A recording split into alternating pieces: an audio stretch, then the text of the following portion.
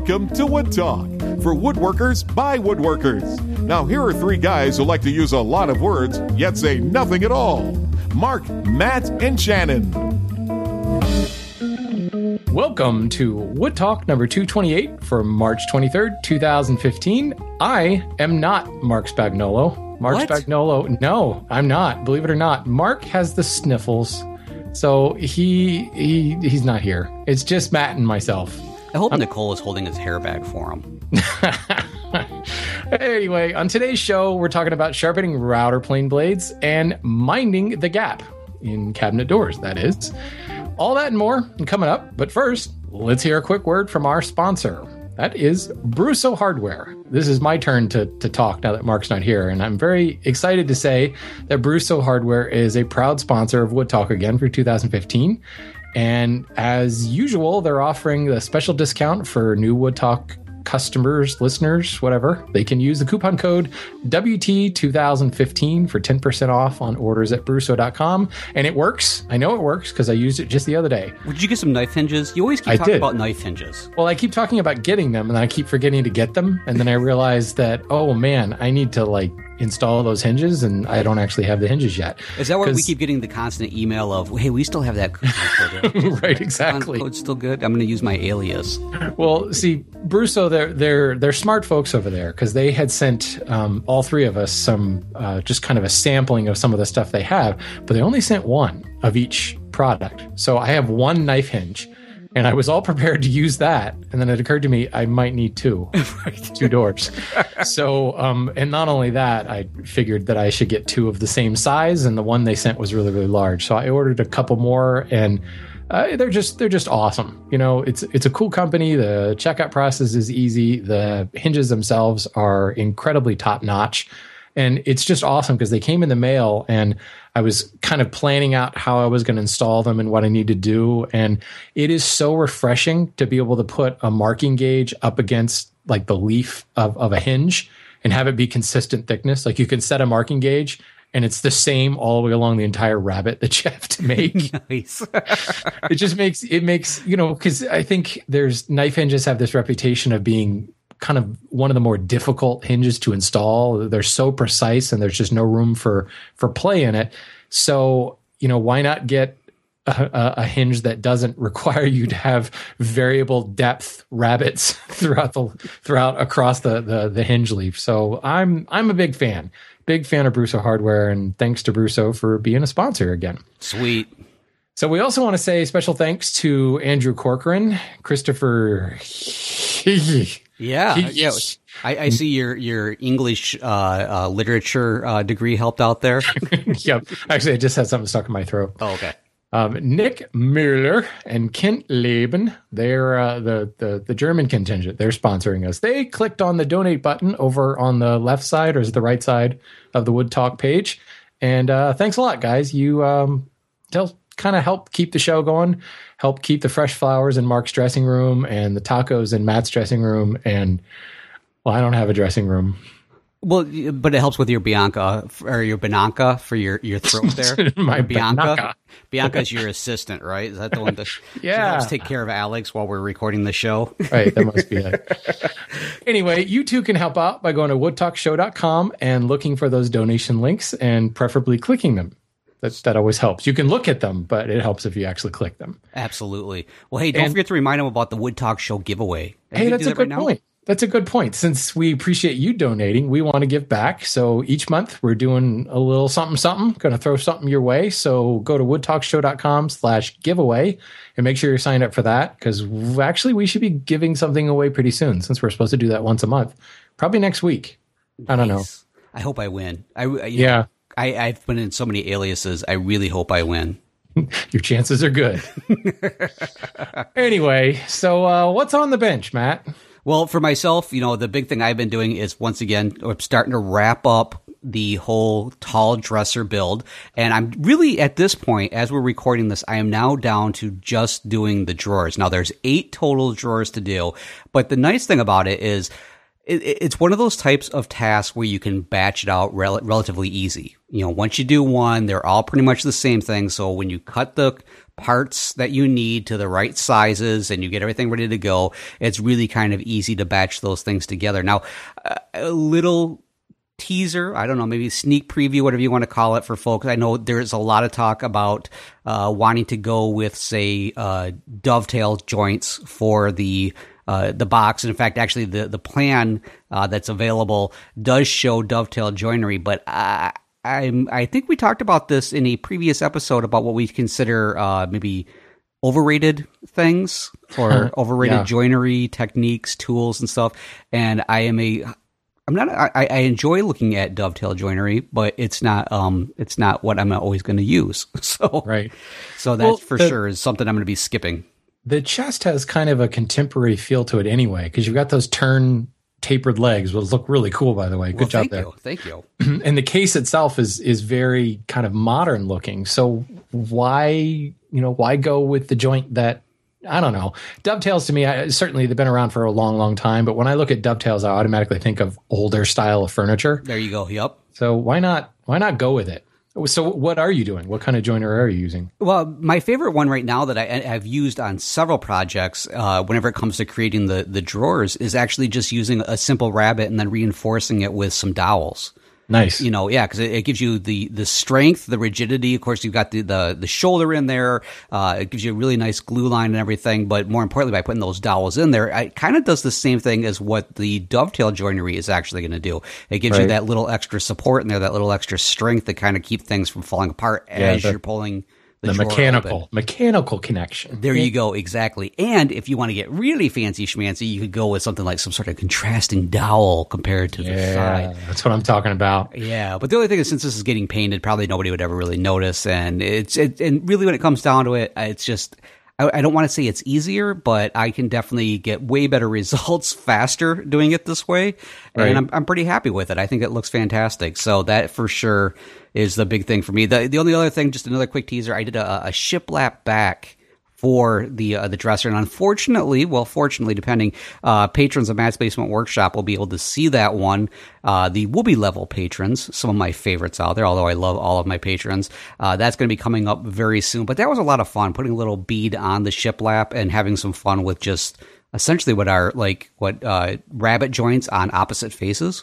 Right. Yeah. It's always those little things that are so unnecessary, but are most fun, I think. Exactly. And as I mentioned before to people, I'm like, part of the reason why I did it is because I can. That's the main thing. Heck yeah. Well, I mean, that's why we do this, right? You and I and Mark, I mean, we're all hobbyists. We're not, granted, I do build pieces for customers like maybe for a year. Right, exactly. or lately 4 in the last 4 years, maybe. But that's exactly what we do. This is our hobby. This is why we do this. So what the heck, Yeah, it got me thinking. Have you ever used those Miller dowels? Sorry, I'm still back on the drawers. Oh no. Actually, no, I haven't. But I know you have, and I was almost going to kind of pick your brain on it because the other day I was out at Woodcraft, and I remember looking for those, but then I kind of got sidetracked by other things. But yeah, I mean, they're step dowels. If people aren't familiar with it, and they seem to work pretty good. I mean, great concept with the shoulders and the glue and everything else. There's a lot of gluing surface. Well, what I found more than anything else, I mean, definitely the step effect and the gluing surface makes it a really strong joint, but more than anything, it comes with a drill bit that actually fits the dowel. Oh, that's perfect. That was actually going to be my next question. Was I've seen the drill bit, and it's like several step down shoulders and everything on the drill bit. But yeah, I was really curious, like, is it like a little loose? Is it tight? Is it sloppy? Is it, No, it's tight. In fact, I don't think there's any taper to it, but if you sink the drill bit to the proper depth, the dowel, of course, is a little bit longer, so you have to flush trim it later. But it's a really snug fit. Nice. And every time I do any kind of dowel, like exposed dowel joinery like that, without a Miller dowel, it just never ends up fitting. Right. I've got a drill index with 64th of an inch, bits every 64th of an inch. So it's like, okay, well, let me play with this. And it never seems to work. Right. Yes, I don't know whether slop in it. Well, and some of it is obviously, if you want a really good fit, a drill press is really nice. So you don't get kind of that side to side wiggle of the bit that could elongate the hole. But I've never had that problem with a Miller dowel. They're just awesome. Nice. Yeah, they should sponsor us after that. Yeah, definitely. We'll have to say something about it, or maybe better yet, our audience say something about it. That's when you get really great results. So, Shannon, what's been going on with you on the bench? Now, I see that you are working as a commissioner. Am I reading that right? I'm looking at this through my pop filter. Yeah, well, Commissioner Gordon can never get anything done. He always just picks up the red phone and calls. So somebody had to step up. What's funny, you brought up kind of the little details of the shipwreck back, because that's where I am on this 3 commission order that I've got. I kind of worked on all 3 pieces simultaneously, getting, the milling done kind of all at the same time, and then doing some of the joinery and working my way through. So I'm down to the final stages because I fully intended to finish them all at the same time. And frankly, I intended on waiting until it's warm enough that I can actually open the garage door and not risk suffocation and other bad things from breathing in finish in a closed shop. And I mean, it's been so blooming cold all winter long. There's just no way I can get proper ventilation and have the room warm enough to finish. Because what is it, like 60 degrees is like the recommended bottom end for most of these finishes that we use. Right. Yeah, and, absolutely. Meanwhile, it's a good 50 to 60 degrees colder than that recommended bottom end. So we're finally, kind of in the mid 40s now. I'm hoping that it'll be not unheard of to have maybe a 60-degree day in the next couple of weeks. So the plan, if you will, is coming together that I should be able to get all the little details in all 3 of these projects finished and be able to finish them all at once. But man, those little details take forever. Yes. Yeah. That's one of the things I always like when it comes down to small stuff like that. You look at it, you're like, that's not so bad. That's like a minute here. That's a minute there. But if you've got a whole bunch of those, suddenly that adds up to a lot of minutes. Right. And, I've gotten into the habit of planning out everything kind of, well, in this instance, this is a commission that I'm being paid for, but I'm also filming it. So, when you're filming something, you plan out your shot sequences, and this is what I'm going to shoot here, and kind of try to be as efficient as you can. When you're building something for a commission, obviously you're keeping track of your hours. And I have an extremely tight profit margin on these 3 pieces. So I'm trying to stick to it as much as I can. And those little details, as much as I want to add them, in several instances I've had to edit myself and say, look, this is ridiculous, because I'm actually, if I do this, I will lose money. There's no way around it. So I planned everything out, and this weekend I was kind of sort of a bachelor for at least one day. Heather had an outpatient surgery thing, so she was basically doped up and laid up all day Sunday, and I occasionally had to go upstairs and make sure she was breathing and see if she needed something. But for the rest of that time, it was just me, So I was totally able to go into the shop. I, was so excited. I had all day Sunday, literally sun up to sundown, and well after that to work in the shop. And I think I got maybe a third done of what I had planned. Oh, nice. And it wasn't like, it wasn't like, oh, the hand tools take slower. No, this was stuff that, frankly, I don't think I could have done with a power tool anyway. I mean, little finesses here and there, breaking some edges here, turned a couple of drawer knobs on the lathe. And it was unbelievable how long all that stuff took. Oh, yeah. Oh, no, so, I totally get it. Yeah, so now I'm thinking there probably will be no problem getting ready for finish when it's 60 degrees. It'll probably be more like 90 degrees by the time I get done with this stuff. It doesn't matter how long I've been doing this or how many pieces you finish. I still underestimate how long it's going to take to do those little things. Add a bead onto this, break this edge here, smooth plane that top, turn this doorknob, install this hinge, little stuff like that. There's a fretwork piece on one of the shelves that I built, and going in and cleaning up the saw marks and the inside of those fret kind of pierced elements. Mm-hmm. Oh my God. Yes. Shoot me now. It's just taking forever. So best laid plans did not come out very well for me. Oh yeah. Well, isn't that the story of everything when it comes to stuff like this? I know exactly what you're talking about. Been there, done that, and probably will return several more times. Yeah. I mean, it's funny because that stuff's fun. You enjoy that, but then it's little doses is fun. Then it just becomes tedious. Right, exactly. Yeah. Yeah, when you're looking at it in the big picture, yeah, you're right. Just, oh my God. Yep. Sweet. Well, hey, we got a whole bunch of stuff here in the What's New. Why don't we go ahead and jump right into this one? Now, I see you're going to take the first one here with Tommy. All right. This comes from Tommy, and this is near and dear to my heart. This is a post on Caleb James' blog. Caleb is a wooden plane maker. Great stuff. I've got one of his planes and a couple that I'm waiting on him to produce. Good stuff.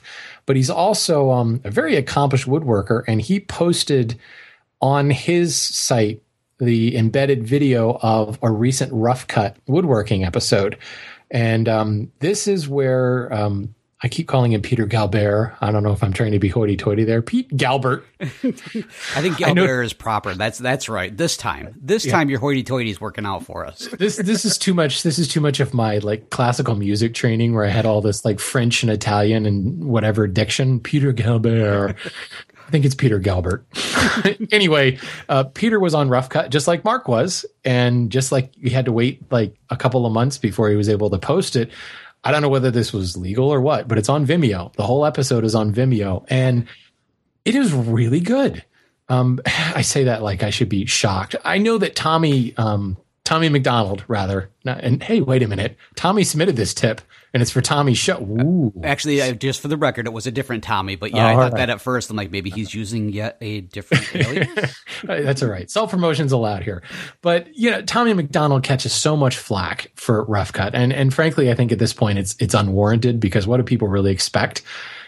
Rough Cut to me is entertainment. Rough Cut is not how to make something. It's 30 minutes. And frankly, having made several Windsor chairs, there is no way you could ever possibly in your wildest dreams make a Windsor chair from watching this episode of Rough Cut. But it is so entertaining. Right, the whole thing. I watched it at lunchtime today, and it was such a letdown when it was over and I had to get back to work. Right. that might have been something else going on there. But it was really good. I mean, getting out of Tommy's shop, and you could see, no offense, Tommy, I don't think you're that good of an actor, but it was, you could see that Tommy was like truly, truly interested and like really excited, because green woodworking and Windsor chair making in general is such a different process than most of us are used to. Right. And there was just a couple of moments where Tommy was just like, that is so cool. That's awesome. You could honestly hear that he was just blown away. So I highly recommend checking that out. Pete is an incredible teacher. He's an incredible chair maker. And, it was really well produced. I enjoyed it. Absolutely. All right. Well, this next one came in from Mitch, and Mitch says, hey guys, since this video is a couple of years old, I'm sure it's come across your screen before, but I thought I'd share it just in case. I present the Russian domino. Now, I know for a fact that I have seen this out there someplace, but when I went and took a look at this video, this is like the first of, I think, 2 or 3 in a series about this. Really, what it is somebody took a little trim router and essentially created a case for it, which will act very much in a similar manner to what you would have with the Festool domino. Now, I bet there's some issues with this, but considering that it's a Russian video and all the text is in Russian, I'm going to wish Festool good luck in going after them. Right. But it is still, it's a really neat, we always see this quite a bit with a lot of the videos out there on YouTube, where it's individuals coming up with a way to create something that's very similar to yet another manufactured tool or process available out there. And it definitely comes down to that. I can't afford this, but I bet if I spent the time trying to reverse engineer it, I could figure it out. So it looks like the results that this individual gets from it mimic pretty much what you would get with the Festool domino. But I have a feeling by the time you put all the effort into creating this, and I don't know, I mean, this looks like it's a rather typical trim router. I can't imagine putting a lot of money into it. Like, it's going to cost a lot to do it. It's just one of those things that, while neat, there's a part of me that doesn't know if I would go quite this far to get the results. Maybe not. The biggest thing about that video is the discotheque music. It's just this driving bass throughout the entire video. Right. You want to get up and dance, and you feel like you should be flicking the light switch on and off while you watch it. There you go. Yeah. Ivan, come over here. All right. This next one comes from Barack, and it's different spelling, so I'm pretty sure it's not the president. Okay. You never know. Maybe. He says, next week, I'm going on a tour to see the Maagan Michael shipbuilding project, which I'm pretty sure I just butchered that pronunciation. This is a ship that is 2,400 years old. It set sail in 400 BC and never made its port. And it shipwrecked somewhere off the coast of Israel. And they excavated, they discovered it back in the 80s and like brought the whole thing up and put it in a museum. And they are now going to completely, not restore, but they're essentially going to, well, they are doing some restoration, but they're going to rebuild it and make it seaworthy again, which should be kind of cool. The funny thing about this is when you follow this link, it lands on a page, and the first image is, I think it's like a 2,400-year-old carpenter's mallet. Right. And like I got to go back to it here. The headline is the Magan Michael ship will sail again. And the first thing you see is this mallet. And my interpretation was that was all that was left of the boat. Right. Okay, so we're going to build this ship based on this mallet. It's like, all right, good luck with that. Well, it's like when somebody builds something based solely on knife hinges that they get from Brusso. Right, exactly. I don't know who would do that. Sweet. Well, speaking of mallets, perhaps this helps to move this one forward. Maybe it's a good thing we have these next together. We got this one from Patrick, and this is a YouTube video from Peter Brown's shop on YouTube, which is how to make a mallet from milk jugs. Shannon, do you feel like making a mallet from milk jugs? First of all, do you go through that much milk that you would have that many milk jugs sitting around in your house? No, not really. Okay. Wow. Right. Well, have you had a chance to watch this video? It's pretty neat. One thing for sure is I only did a quick scan through with this one. I didn't listen to the audio, but it reminds me a lot of I'm sure all of us, and I know for a fact Mark has too. Occasionally, kitchen implements will end up in the shop that probably shouldn't be there.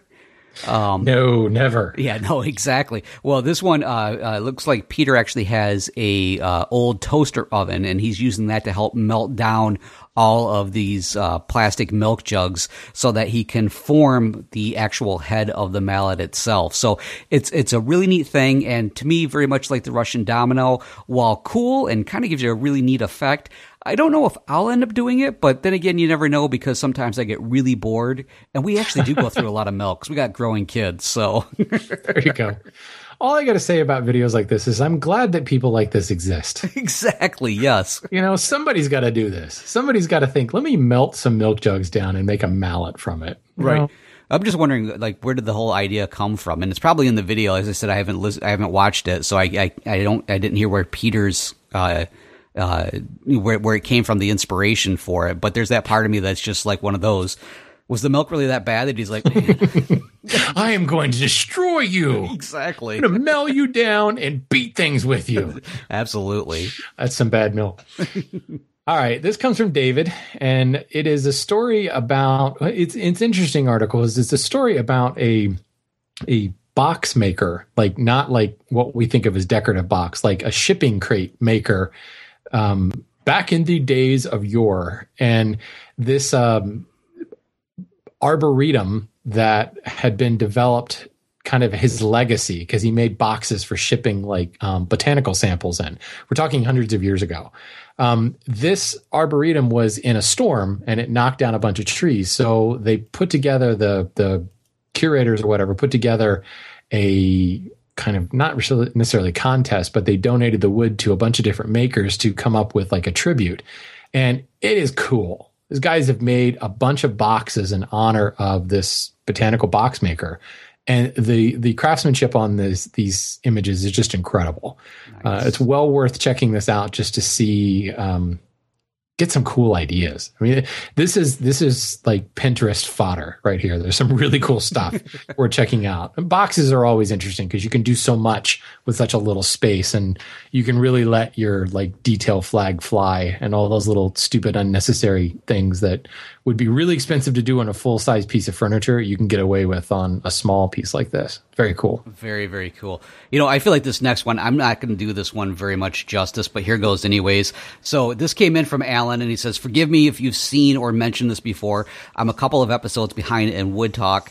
David Marks has a video up describing the design and build of his Egypt-inspired tabula, or something like that. And that's actually Alan's description, not mine. So if you head over to the link that we'll have in here, this is really, really cool. And of course, with it being David Marks, there's some really fantastic details in here. He's going through a couple of different processes where it looks like he's describing doing some bent lamination. Of course, we get a neat sneak peek preview into the amazing wood cabinet that he has, in the sense that, like, it's not even a cabinet, it's a shed. That's really the description, where he has all of his amazing pieces of wood in there. He goes into some details about what this ends up being. Is like, it looks like a table that has the feet are actually duck heads, but they're really ornate duck heads. And he even goes so far as to, in the video, describing where he got the influence from, some pictures from it, and then goes into a little bit of description of carving out the duck heads. So wow. It's really neat. Of course, the video is actually only it's just under 18 minutes, but in typical David Marks style, there's a lot of great detail and a lot of great information in here. Cool. So definitely worth coming back and checking out. In fact, I think later on, Shannon, I'm going to stop talking to you and I'm just going to go back and watch this. That's what I was going to do. Oh, well, in that case. Love me some David Marks. Good Absolutely. Stuff. Well, this next one comes from Stein, and it is, this is going to give me a chance to work out my my Swedish chef voice here. Oh no, we're in trouble. It is a link to a Norwegian site about workbenches. It's a site dedicated to Norwegian workbenches, and it's really kind of interesting because it is it's about something called a skutbank, or a Høvelbank, which is a Høvelbank is like a cabinet maker's bench. The skutbank is some sort of like sticking board, I guess would be the best way to describe it. Okay. It is a really interesting design for a bench that has a very specific use. And in this instance, there's also a plane that's being used, and the plane is called an økskjøvel. This is just too much fun. And that is basically like a tongue and groove plane, but it's got fences on either side of it. So it kind of traps the plane on the edge of the board, and the bench itself, the skutbank, holds the wood up on its edge, and it's used for making like TNG flooring.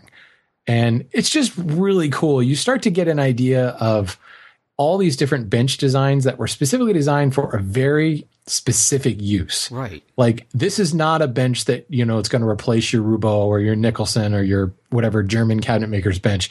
This does one job really, really well. And I could see, in combination with the økskjøvel, I could see how that would be, you could turn out tongue and groove flooring all day long without even having to think about it. But if you took that plane away, I also could see this being a really cool way to specifically dimension boards and get the edges parallel. Right. Because the board you're planing actually sits on a stop, that stop is adjustable, and then the clamps coming from either side and hold it upright. So you could plane one edge flat, flip it over so that reference end is down, and then the plane itself can ride on the jaws of the vise, and you could get it exactly parallel. Yeah, it looks like a giant Moxon vise to some degree. Yeah, it really does. It's well, as Stein says, it's basically a pair of leg vises with connected jaws and a tracked plane to go with it. We're talking about like an 8 or 10 or 12 foot long setup here. Right. It's cool. Lots of gratuitous shavings, and I've actually been to this site before. Norwegian, Scandinavian woodwork in general always has really cool stuff. It's very different from a lot of the other things we see in Western Europe and even Eastern Asia and things like that. They have their own, they march to the beat of their own and up there. Well, when you have 24 hours of daylight sometimes during the year, I think right. you would definitely do it yourself. My first impression when I looked at the nice bench thingy, I'm not even going to attempt to do it. I don't want to have any international incidents. My first thought originally, I'll be quite honest, is I looked at this and went, oh boy, it's some sort of Japanese saw bench or something. Yeah, I can see that. Yeah, just the setup there. But yeah, so the video is really neat that they have for this. And I also see that they have available a 3D model looks like it's probably like the SketchUp 3D warehouse if people were interested in checking that out.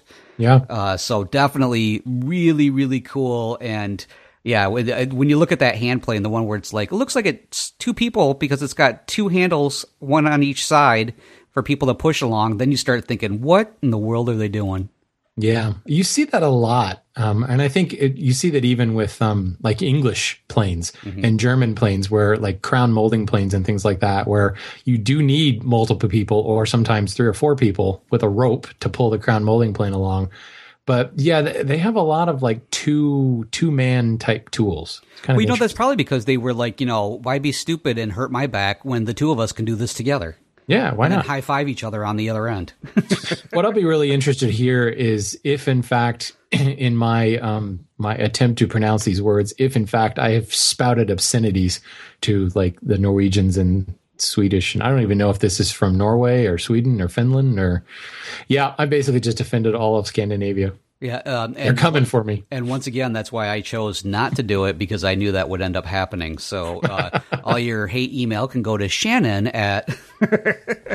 All right. So what do we have up next here? Do we have the poll of the week, or are we going to hold off until Mark feels a little bit better and does this? Yeah, why not? Because we missed last week. We might as well do it. Last week we had a poll that I find entertaining because it's always by Tom Ivino at tomsworkbench.com. And it's how good are your hand-cut dovetails? And I find it very ironic because Tom, well, there's a picture on the post that Tom is known throughout the woodworking world for the opposite of gap-free dovetails. There you go. His dovetails have speed holes so that they have less wind resistance because the air is able to flow freely between the pins and the tails once the joint is assembled. It's very nice. Well, I hear it helps also with moths, with whatever you have inside the drawers too. So if you are storing some of your finer clothing, maybe that will help with getting the moths in and out. Yeah, could be. As usual, we pretty much have, in the middle, most people responded with, I'm fair to Midland, but getting better at about 24%. Some people saying I have a good ways to go before I get good at another 24%. That's the bulk of them. What I always find funny about these polls are the outliers. There are apparently 2 people that think they make Frank Klaus look like a rank amateur. Whoa, man. I want to see that one. Although there are, people, 73 people, 20% said my hand cut dovetails are awesome. I use a handheld router and a jig. So there we go. We've got them all covered. And this week we have what is your go-to finish? So you can always check out those polls over at Mark's site, woodwhisper.com/poll/whatever on the left-hand side. You'll see it. Sweet. There'll be a link in the show notes. Yeah. Just go visit. You want to. Yeah. Awesome. Well, hey, we got some. What's kicking back at us here, Matt? All right. Well, we got some really great kickback, and it looks like the vast majority of this.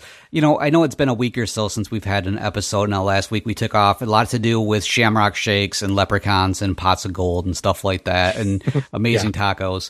But in the previous week, we had a little discussion, which at one point broke into our discussion of not necessarily using cutlass, and I think I want to say that this caused a little bit of confusion, or it was a little bit of misinterpretation of what the 3 of us maybe were trying to get across about our use of the cutlass. So let's go ahead and let's.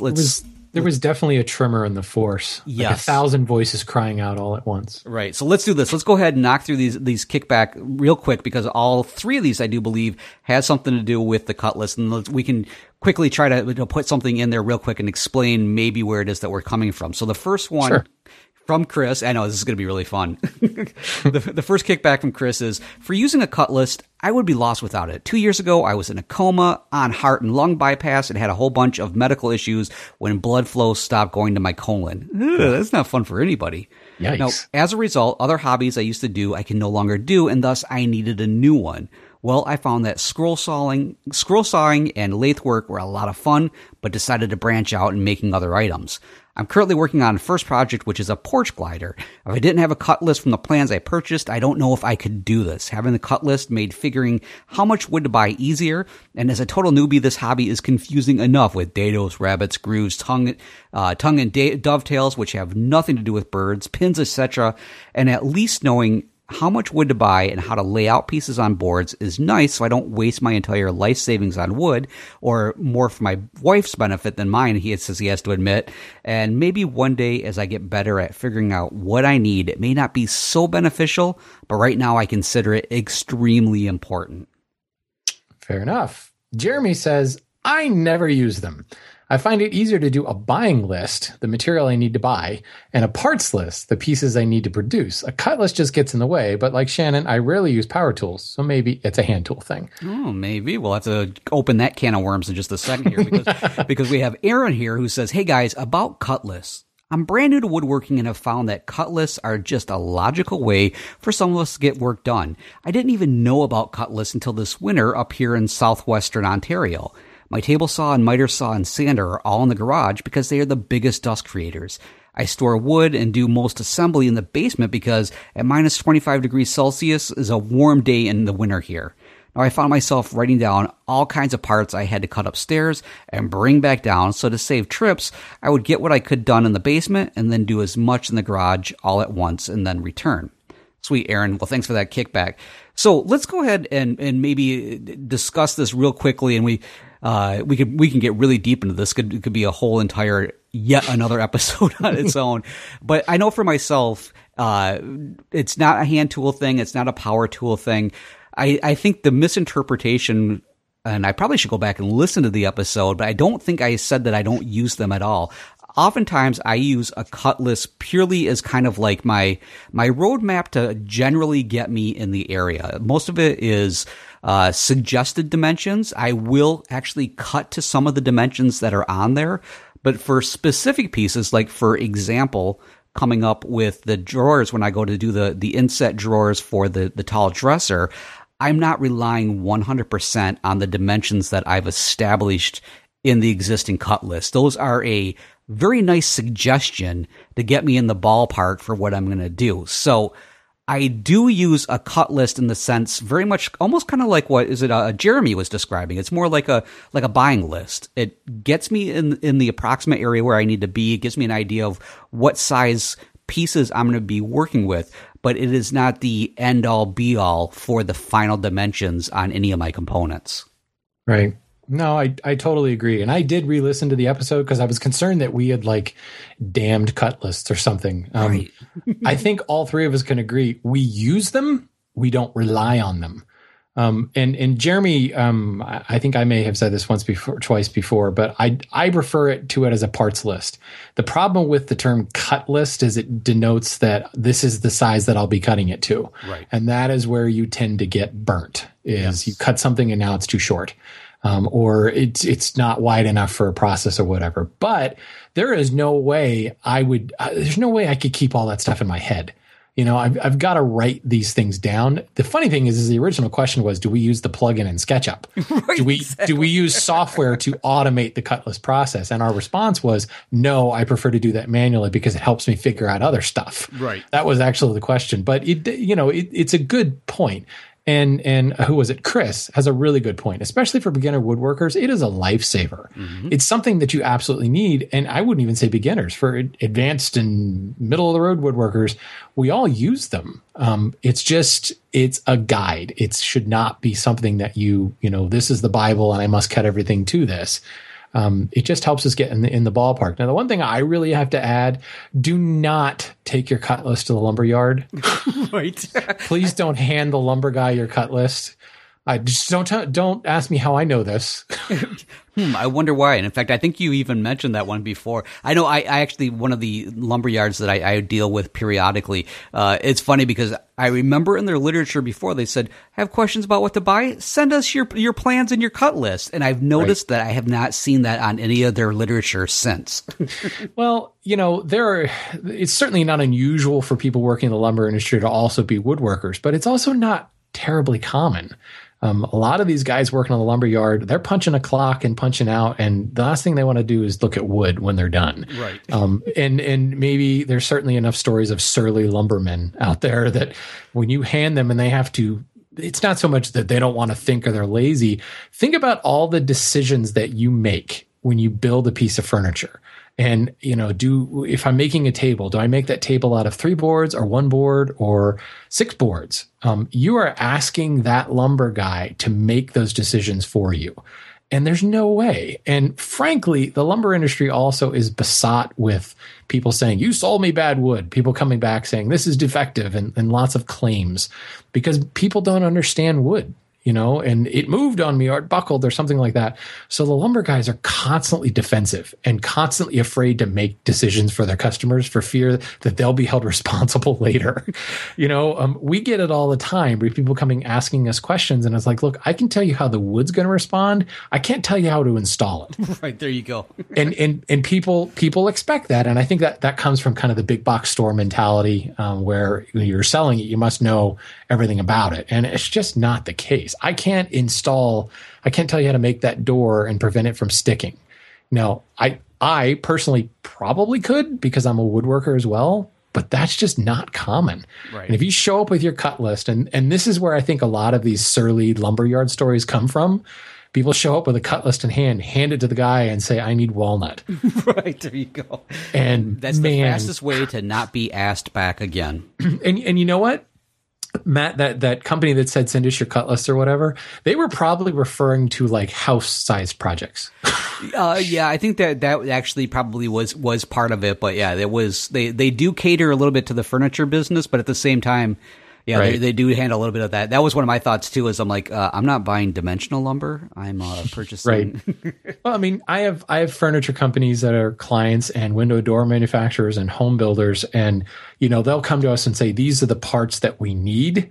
So can you get us lumber that? In other words, if your parts are 6 foot long and you get a bunch of 8 foot boards, you end up with 2 foot offcuts that you can't use for anything. The sheer waste in that is terrible. Yeah. So we aim to get them 6 foot boards or 12 foot boards, or 13 foot boards. So there's not a huge amount of waste in there. That's what we're talking about when you bring your cut list, or, what we would call a takeoff, where somebody comes to you and hands you the entire blueprints for house and says, we need to figure out the linear footage of molding and flooring and all that stuff.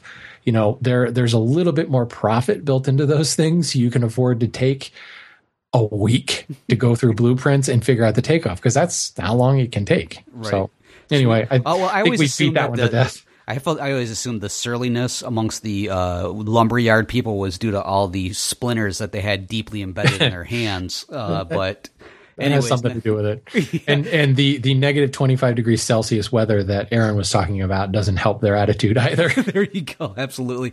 Well, sweet. Let's go ahead and move into the emails. I know the two of us have an email here. We take one for Mark, but I don't think he wants us giving out his answers that aren't actually his answers, although that could be a lot of fun and makes him for some awesome kickback.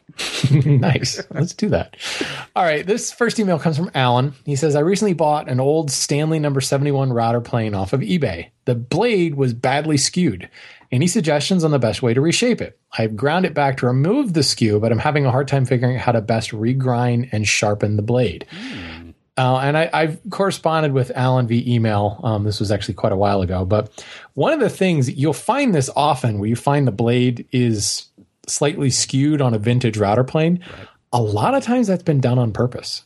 When you think about like a skew rabbit plane or any of those blades, any of those planes that have a skewed aspect blade, it cuts really nicely across the grain, right? Right, yeah. I mean, sometimes I'll even take like a block plane or something and I'll skew it slightly so I can take advantage of that skewing action. That happens most of the time when you're using a router plane. It's working across the grain. You're using the bottom, cleaning out the bottom of a dado or something like that. Yeah. And when you skew the blade, it gets a cleaner cut. So a lot of times you found that the blade was ground at an angle. It also is easier to do it that way because you've got that right angle and that post that kind of gets in the way and prevents you from kind of putting it on a tool rest or holding it firmly on a stone. So they found that you could get it right if you skewed the post just a little bit. So then they just figure, well, what the heck? It's just grounded at a skew, or over the years, it got honed at a slight skew. So I would be a little hesitant to grind it back perfectly square because you might find that it works better skewed. If nothing else, try it with a skew for a while and you hate it, then grind it back. That being said, Alan had already done that when he emailed us. So I told him about that and said, sorry, now that you went to this trouble. The biggest, the difficulty with this is that post that kind of gets in the way. And if you're going to grind it on a stone, that gets to be very difficult. And the best way to do it is to grind it flat across so that at 90 degrees so that you've got that slight flat on the edge of the blade, and then do the rest of it on a stone, and you need a really coarse stone, because then you can skew the blade on the stone while the post hangs off the side of the stone. Now your stone has to be raised up off the bench. So think about Shapton makes stone holders, DMT makes stone holders that hold the stone but also raise it up about, you know, 1.5 inches, 2 inches, and it's on some sort of non-slip base or whatever. You can certainly build one. So the stone itself has to be up off the bench or right on the edge of the bench, so you can trail that edge, that post of the router plane blade off the edge of the bench, and then you can actually hone the edge. You could probably figure out some sort of jig holding mechanism or whatever to grind it, but there's so little steel on a router plane blade, even like the 1/2 inch wide router plane blades, it really won't take that long to just use a stone for that type of thing. So if it's badly skewed, you can put it 90 degrees in the stone so that you can at least get the aspect ratio on the end of the blade right, and then just bring it down to a point on a stone from there. Or if it fits, I don't know if this fits or not, but it might, go and get a replacement blade from Veritas. Yeah, I mean, well, they've got a ton of them now. I mean, there's like, I don't even want to say 6 or more. I think there's 12 of them. Right. Well, and the Veritas and Typical, they kind of like innovate things. You can detach the blade from the post. Yep. And then they've got a little holder that comes with a router plane that allows you to grip that tiny little blade and put it in a honing jig or on platform at a grinding wheel. Right. So now, isn't the Lee Nielsen version closer in design to what the Stanley 71 is? So I'm wondering if maybe their blade might be a good replacement. I don't know if they have like the same thing for when it comes to the sharpening that the Veritas does, but it might be something to at least get your foot in the door on something like that. Yeah. Man, Lee Nielsen always loads so slowly. I can't wait for that. It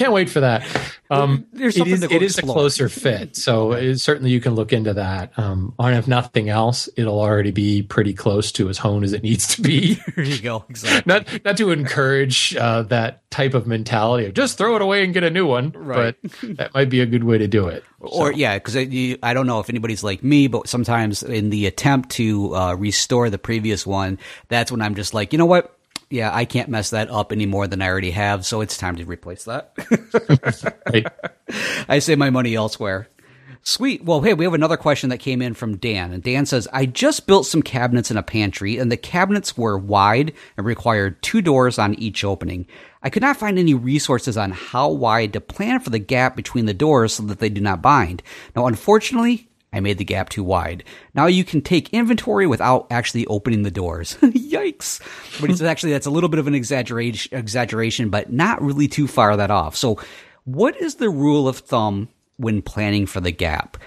Well, really when it comes down to it, for myself, it has everything to do with what time of year I'm building the project more than anything else. I like a good reveal in there in the sense that maybe I'm really horrible sometimes with dimensions, but I'm going to say probably more like a 1/16 of an inch between doors and even like drawer openings, like that reveal around the outside of the drawer opening. Or if it's an inset door, I kind of like having somewhere just a smidgen around a 1/16 of an inch reveal all the way around. So for these 2 doors, when they're in place right next to each other, that's about, I'm going to say like around about a 1/16 of an inch between the 2 of them. And that's always worked for me. Now, I know some people might look at that and go, man, that's really, really gappy. But I don't know. It's one that for me, visually, I find it appealing. I think it really gives a sense of, I don't want to say proportion, but maybe that's what it actually is. It looks right. The main thing when it comes to this rule of thumb kind of a thing, I don't think there really is one. But again, I've seen like some dimensions as small as like a 32nd of an inch, which always has me worried. Again, it depends on what time of year it is. So like as for example, I'm building in the winter, this is when things tend to be at their smallest. They're shrunken down to the point where things really fit in there. And if I haven't compensated for the fact that things are going to swell later on when it gets warmer and more humid, then suddenly it goes from having a reveal to having nothing and having to get a pry bar to open the doors. So that's where my whole idea that it depends on the time of the year also. But Right. Yeah, but in general, though, if you were really to measure it regardless of the time of the year, it tends to be about a 1/16 of an inch is about where I seem to go. How about you, Shannon? What's yours? Do you have a very specific one? I know some people even go so far as to have a shim or something. In fact, what was it? There was one person I know, and they were using, those little paint chip sample thingies or Formica samples at the home center. They were using those as their example for how tight they would get their reveals. Wow, that's pretty tight. I know. And again, to me, I'm like one of those, if I'm building that in the summer, no big deal. That would probably work out pretty well. Build it in the winter, forget about it. Summer rolls around, and that will now be a stationary piece. Yeah. I use a gift card, a plastic gift card, or a credit card would be more appropriate. You get them in the mail all the time, like the fake credit card. Yes. And it's key because they don't have the embossed numbers on them. It's just printed on the front, so it's perfectly flat. I've got a bunch of those floating around, and I use those, and I'll actually wedge the door into the cabinet with those little cards. Okay. Mm-hmm. So that it holds it in place. And then, usually that's been enough. If I have to, if I'm doing frame and panel doors, I don't have to worry too much about wood movement. But one little trick that I learned, I don't even know where or how or whatever, but if you've got 2 doors, and you're worried about the gap being too big to the point where, what did he say? You can take inventory of the contents while the door's closed. You can put a little lip behind one door. Okay, good. I'm glad you said something. So it overlaps, and it looks really cool because that door closes and the other door closes over top of it, and it kind of nestles in there nicely. But it also has the side effect of blocking any view of what's in the cabinet. Mm-hmm. So if you get expansion and contraction, and that gap opens and closes, it really becomes unnoticeable, because of the fact that you've got that little board, that little lip behind it, covering it up. At the same time, though, how much does a frame and panel door actually move? Right. Now, wait, did he say? Is he making frame and panels or making sides? I don't think he said exactly what it was, other than the fact that it's a cabinet door for a pantry. So, right. Well, we'll just assume that maybe it could be, worst case scenario, it's a flat sawn solid panel door. Yeah, that's going to move. It could move 1/4 of an inch on you, depending on how wide it is. And the only way to deal with something like that is to plan for the gap to be wide and have that little backer lip that blocks seeing into the cabinet. I love that little backer lip. I've used it one or two other ones because it really does save your bacon when it comes down to it. And it's really nice. It's just because of the fact that it really does hide everything in there. And on top of it, depending on what you're using, it kind of keeps little critters out too. Hey, that's nice. Yeah, not that I've ever had that issue. I just want to say, because the wife listened to that, she'd be like, we have what? And I don't want to explain that one. So critters? What critters? Critters? What? No, I was talking about myself, actually. So anyways, though, cool. All right, well, in that case, you know what, Shannon? There's several different ways that people can support us. Do you want to tell them how they can do that? Matt, but then I'd be stealing your thunder. I don't know, but you're playing Mark today. Oh, all right, fine. You can click on the little recurring donation button or one-time donation button that's in the sidebar of the woodtalkshow.com page, or you can buy a fancy schmancy Wood Talk t-shirt. Oh my gosh, you look so good in that. You too, Shannon. You look good in them too. Yeah, I know. I get wolf whistles every time I put one on. Oh, I hate that. I feel like it's a piece of meat. I don't know if it was probably because of the woman I was walking behind, but I'm going to assume they were whistling at me. Always assume. Always assume. Because I don't normally look that good, but when I put on a Wood Talk t-shirt, I look good. You do, definitely. Yeah. Really good. That's so when our numbers go up. You too can look that good. Awesome. And watch as Wood Talk t-shirt sales plummet. I don't want to look like that. Yeah. I don't want to look like Shannon and something like that. Yikes. You also can go to iTunes and leave us a review. There are lots of people that do that. And this is normally where Mark pulls up stuff and reads them off. And Mark's not here, so I don't have anything. Oh, man, we should just make one up. All right, we'll do that for the next episode. Well, hey, don't forget to remind folks that they should stop on over for the giveaways because we're doing a monthly giveaway. In fact, as Shannon mentioned at the top of the show, we probably are going to be giving that one away very, very soon. And then the next one's going to be coming up, and they're going to be amazing things that you're always going to want. They're going to be like stuff maybe from the guild or from the hand tool school or whatever I find sitting on top of my bench that I probably should get rid of. All of those good things. You can find those over at woodtalkshow.com/giveaway. Now, if you have comments, questions, suggestions, there's different ways that you can get a hold of us. Probably one of the ones I'm going to mention right now will be the easier one, and that's either you can leave us a voicemail on Skype. Our username is Wood Talk Online. You can call our voicemail line at 623-242-5180. You can email us at kickback@woodtalkshow.com, which is how we got all that great kickback today about our cut lists and how we're too fancy schmancy to use them. Or you can leave us a comment on our Wood Talk Facebook page. And if you're ever looking for the show notes or downloads from today's shows or previous episodes, you're going to find those over at woodtalkshow.com. All right. Good show, Matt. Hey, we'd love to thanks. hear your kickback, folks, on how much you miss Mark. Yeah, or not. Or not. Yeah. Never know. Sweet. All right, Shannon. Well, I will talk to you soon. I'm going to get out of here because I have to go see how Mark's doing and make sure that Nicole's properly hydrating him. All right. That's good. Yeah. Hold his hair back. She's getting tired of doing that. I don't know. His hair's kind of rough. All right, folks. Thanks for listening. See you next time. See ya.